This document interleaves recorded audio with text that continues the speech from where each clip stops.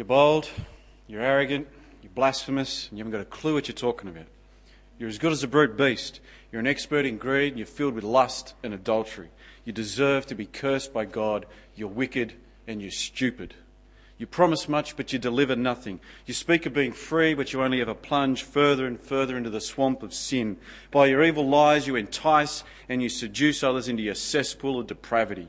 When God deals with you, He'll rain down on you in judgment so dark, so black, so severe. Your punishment will be so awful, you'll wish you were never born, and your torment, your agony, and your despair will be precisely what you deserve. Now, how could anyone say such things? Is there ever a time for such intolerant words such as those? It is so offensive to talk to someone like that. The problem is those words are lifted pretty much straight out of 2 Peter chapter 2. They're God's words. Something was happening back in 2 Peter that had Peter seriously ticked. The issue at stake was so severe, he was slicing up his opponents, and he was rightfully angry. And if the same sort of thing were to happen amongst us, we should react the same way. Because there's some things that just can't be done, can't be said, can't be tolerated. There's too much at stake. So what was happening? What could possibly cause us to be so righteously angry like Peter was? Well, when people are among God's church and deliberately tell lies about Jesus. Look, I know that doesn't sound that dramatic, but can you remember last week? True knowledge of Jesus, that gives us life and godliness and a rich welcome into the eternal kingdom of Christ. But to have false knowledge of Christ would be to miss out. Instead of heaven, hell. So if someone's among God's people, deliberately telling lies about Jesus, we can't just sit back and let them seduce people into the full fury of God. Which means it's important for our sake and for the sake of those around us here this morning, it's important that we make sure that we do have the true knowledge of Christ. And this is why before opening up on the false teachers, Peter first wants to assure his readers that they do have the true knowledge of Jesus. When Peter told them about Christ, he didn't make up stories, he didn't deliberately tell lies, he didn't invent the truth. He saw the truth. He heard the truth. He was an eyewitness. Chapter 1, verse 16.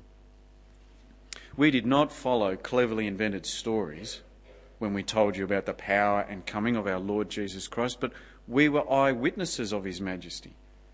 For He received honour and glory from God the Father when the voice came to Him from the majestic glory, saying, "This is my Son, whom I love. With Him I'm well pleased." We ourselves heard this voice that came from heaven when we were with Him on the sacred mountain. Now please notice here Peter's stress on his first-hand experience of Christ's majesty. He was among eyewitnesses. Twice he tells us that he himself heard God's voice that declared Christ's majesty. Peter's referring to the time that Jesus was transfigured on the mountain. You can read about it in Matthew 17. Peter was there that day. He was one of the 3 people that Jesus took with him up the mountain. Peter saw Jesus transfigured. Peter heard God's voice from heaven. And here in verse 17 he says that that voice gave Jesus glory and honour. Because God said to Jesus, "This is my Son," which is another way of saying that Jesus is the ruler of the world. When God said, "This is my Son," he was quoting Psalm 2. And Psalm 2 is all about God's King ruling the world, crushing his enemies. The Psalms and the prophets, they all look forward to this coming majestic, world-beating King. And Peter was there the day that God himself said that Jesus is the one, the majestic, world-beating King that the Psalms and the prophets all look forward to. God said, it's Jesus. Which means we have the word of the prophets made more certain, because what the prophets look forward to, Peter saw firsthand. Have a look, verse 19. Verse 19, and we have the word of the prophets made more certain, and you'll do well to pay attention to it, as to a light shining in a dark place until the day dawns and the morning star rises in your hearts. Above all, you must understand that no prophecy of Scripture came about by the prophet's own interpretation, for prophecy never had its origin in the will of man, but men spoke from God as they were carried along by the Holy Spirit. The prophets only spoke God's word. They were carried along by the Holy Spirit. But Peter says that the prophets' divinely inspired words have been made more certain. I would have thought that's pretty tricky. If they're the divinely inspired words of God, how can you make them more certain? Well, it's when what they spoke about comes to fulfillment. It's a little bit like, and I do mean a little, when the weatherman, when he says that tomorrow's weather will be fine and sunny, we work on the assumption that that's what it'll be, because the word of the weatherman for tomorrow's weather is pretty certain, but it's made more certain when tomorrow actually is fine and sunny. Now, the word of the prophets said that God's king was coming, and that word is certain because it's come from God, but it's made more certain when the king actually comes. Peter was there when the Lord Jesus Christ came. He was an eyewitness. And so with our Old Testaments and the words of the prophets speaking of the Christ, and with our New Testaments, with the words of the apostles and the eyewitnesses, we have the true knowledge of Christ. Not cleverly invented stories, not hocus pocus, true knowledge of the Lord Jesus, because it's come from God himself. And so as we thought a little bit last week, reading our Bibles, it's just what's so important to us. Because in our Bibles we have the very words of God, giving us the true knowledge of Christ. Knowledge that saves us, knowledge that enables us to live a godly life, knowledge that leads us into the rich welcome of Christ's eternal kingdom. And so, as Peter says, we should pay very careful attention to God's word. Not just reading it, but working hard at understanding it and then living by it, because true knowledge of Christ, that's to have life, eternal life. False knowledge of Christ, though, well, that's to be led to hell. And in 2 Peter, there were false teachers in the church, sprouting out false knowledge of Christ. And there are few things more abominable than someone who's supposed to be teaching the truth about Jesus, but deliberately tells lies instead. When Richard Dawkins, that famous atheist, when he comes out saying that Christianity is wrong, that's one thing. But it's a whole other thing when it's actual church leaders that spew out lies about Jesus. You expect your enemies to say wrong stuff, but when it's an inside job, when you're betrayed from within, being led to hell by the very people that are meant to lead you into truth and into eternal life, that is an outrage. When the justice system gets it wrong and someone's sent to jail when they shouldn't have been, there's an outrage. When a doctor misdiagnoses a patient and they suffer awful consequences, there's an outrage. When a church leader gets it wrong about Jesus and leads people to hell, there should be an outrage. And that's what was happening in Peter's day. And he was furious. So let's have a look at chapter 2, and we'll see what Peter says about these false teachers. First thing he does is he looks at their methods and their beliefs. So chapter 2, verse 1, and Peter starts with their methods. Verse 1. But there were also false prophets among the people, just as there will be false teachers among you. Now see that? The false teachers were among them. It's an inside job. False teachers in the church. And how are they spreading out their false knowledge of Christ? Well, keep reading, halfway through verse 1. They will secretly introduce destructive heresies. Their method was to get on the inside and secretly introduce their heresies. Not blatantly, not obviously, but secretly, cleverly, subtly. You've got to watch out for these type of guys. They're hard to pick. And the snakes that Peter was dealing with, in verse 1, we see that their particular belief, their particular heresy, was to deny Christ's sovereignty. Or in other words, to deny Christ's authority. So halfway through verse 1 again. They will secretly introduce destructive heresies, even denying the sovereign Lord who bought them, bringing swift destruction on themselves. In other words, they were denying that Jesus has the right to tell us how to live. They were denying that Jesus has sovereign authority. They were changing Jesus to a toothless Jesus, So that, as we'll see later, they were saying that means we can do whatever we like. Jesus doesn't count. He doesn't care. Instead of sticking to the God-given truth that Jesus is the majestic, world-beating king, as Peter did, these Charlies, they actually even just make up their stories. Verse 3.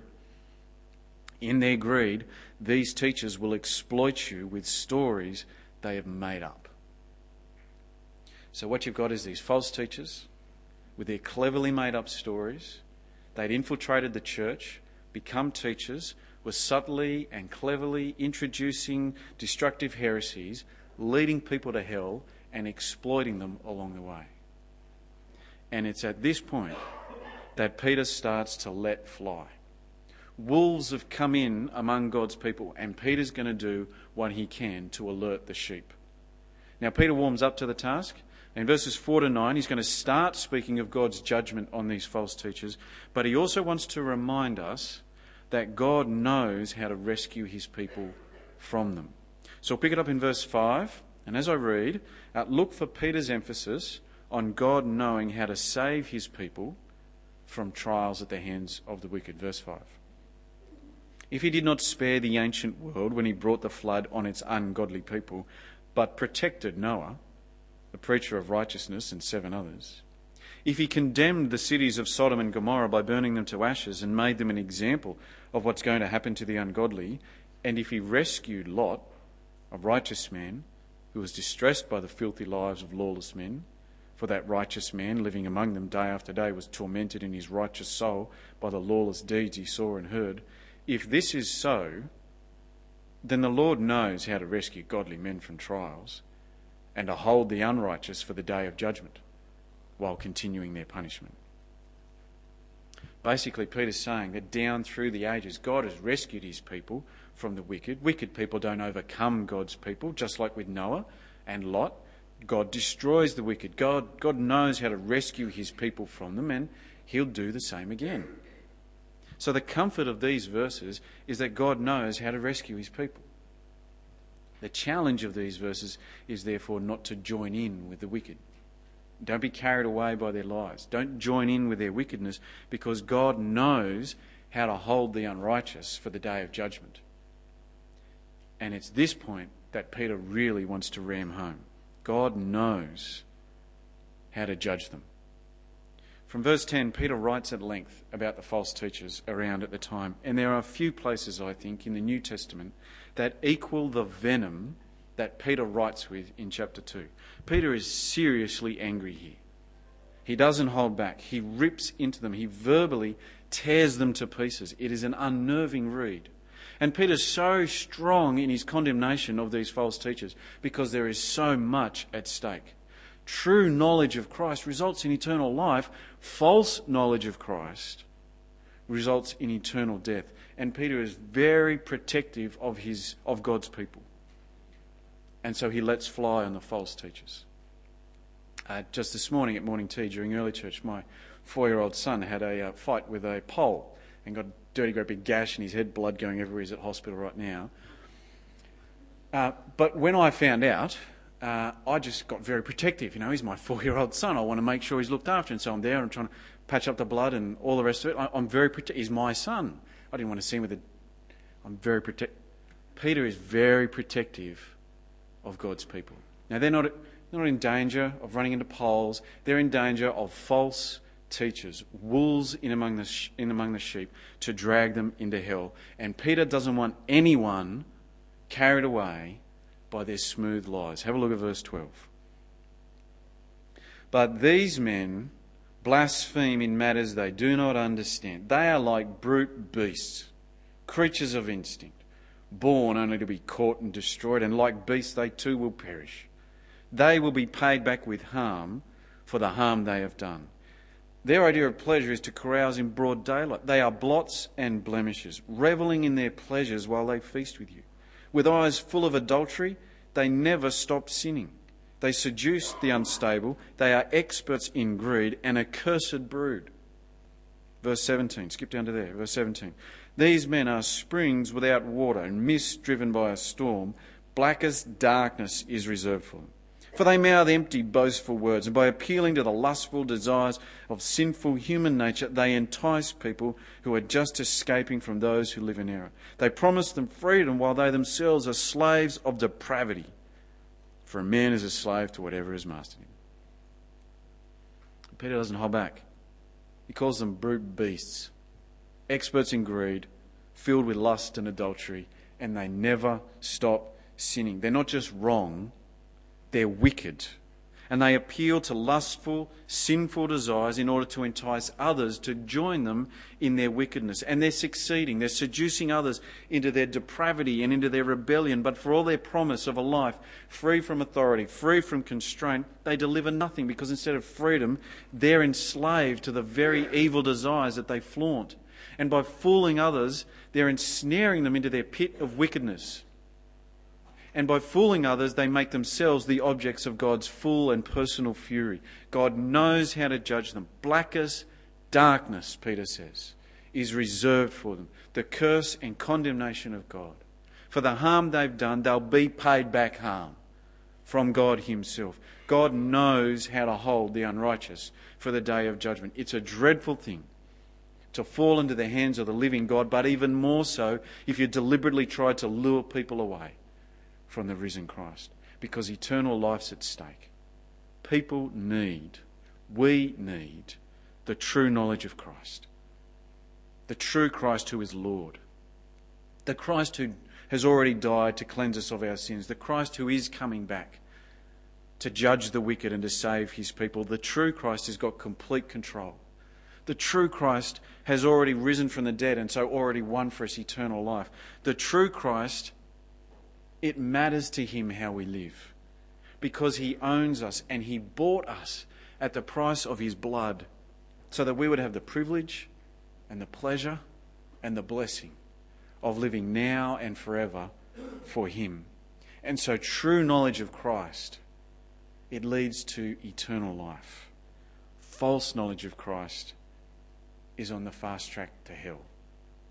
And so for the sake of ourselves, and for the sake of those around us, just like Peter, we need to have intolerant knowledge of Christ. We can't tolerate false teachers among us.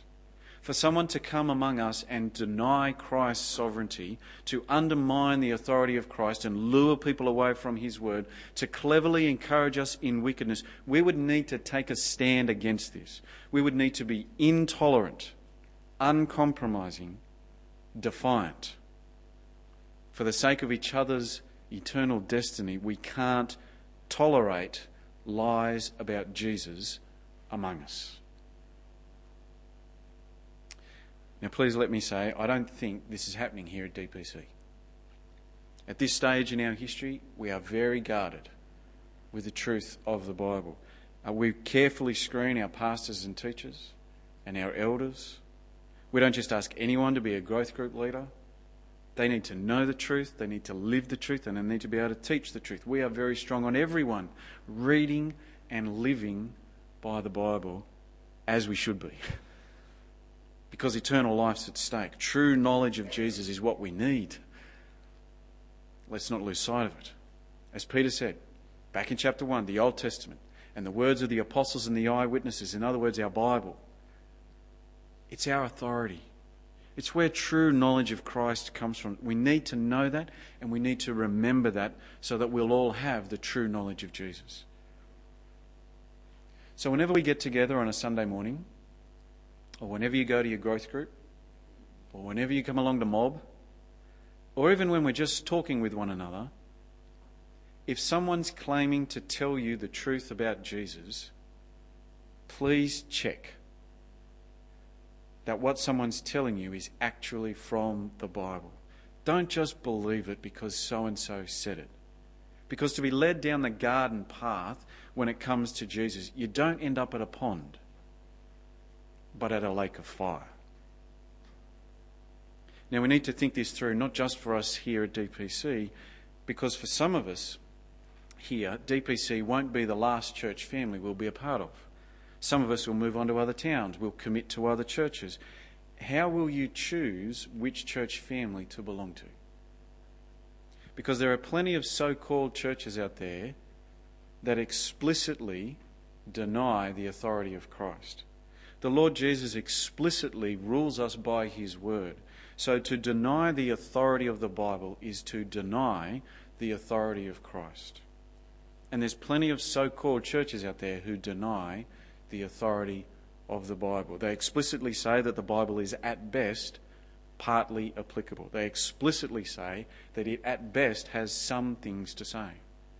But not surprisingly, the bits they like simply agree with how they want to live, and the bits they don't like, they just explain away. And so they end up with a watered-down Jesus, a meek and mild Jesus, and I tolerate everything and wickedness doesn't matter Jesus. They end up with a Jesus with no teeth, a Jesus who wouldn't write 2 Peter 2, a Jesus who won't judge, a Jesus who isn't Lord, a Jesus who can't save. Sometimes they end up with a Jesus who's still dead. Sometimes he doesn't even exist. Certainly the Jesus they're talking about does not exist. And if you walk into a church that is explicitly denying the authority of Christ in the Scriptures, you can't tolerate it. At the very least, you've got to walk out. Don't let yourself be carried away by false teaching about Jesus. Because false teaching about Jesus lands people under the curse and under the judgment of God. It dangles people over the pits of hell, and God knows how to hold the unrighteous for the day of judgment. He also knows how to rescue his people. So with eternal life and a rich welcome into the eternal kingdom waiting to be given, let's not tolerate false teaching. Instead, let's be the people who stand fast in the true knowledge of Christ. Let's continue to pay careful attention to God's word and the Bible. Let's protect each other in the truth. Let's grow in our knowledge of Christ. Let's grow in our following of Christ. Let's help each other to keep on trusting in Christ as our Lord and as our Saviour. I'll pray. Heavenly Father, we thank you that through our knowledge of your Son we have everything we need for life and godliness, for a rich welcome into your eternal kingdom. And thank you that you haven't left us in the dark, but that we have in your Scriptures the truth about your Son, the majestic King, the one who has died that we might be yours and saved from our sin. And Father, we pray that we will continue in the truth, that you would protect us from false teaching, and that as a church family we would guard the truth carefully and seek to see that every single one of us knows the truth and lives the truth, and all to your glory and praise, because your Son is our great God and Saviour. Father, because he's risen from the dead, we have hope of eternal life. And so we thank you for Jesus, and we're praying that by your Spirit we would always gladly and humbly live by his word. And we pray it for his glory. Amen.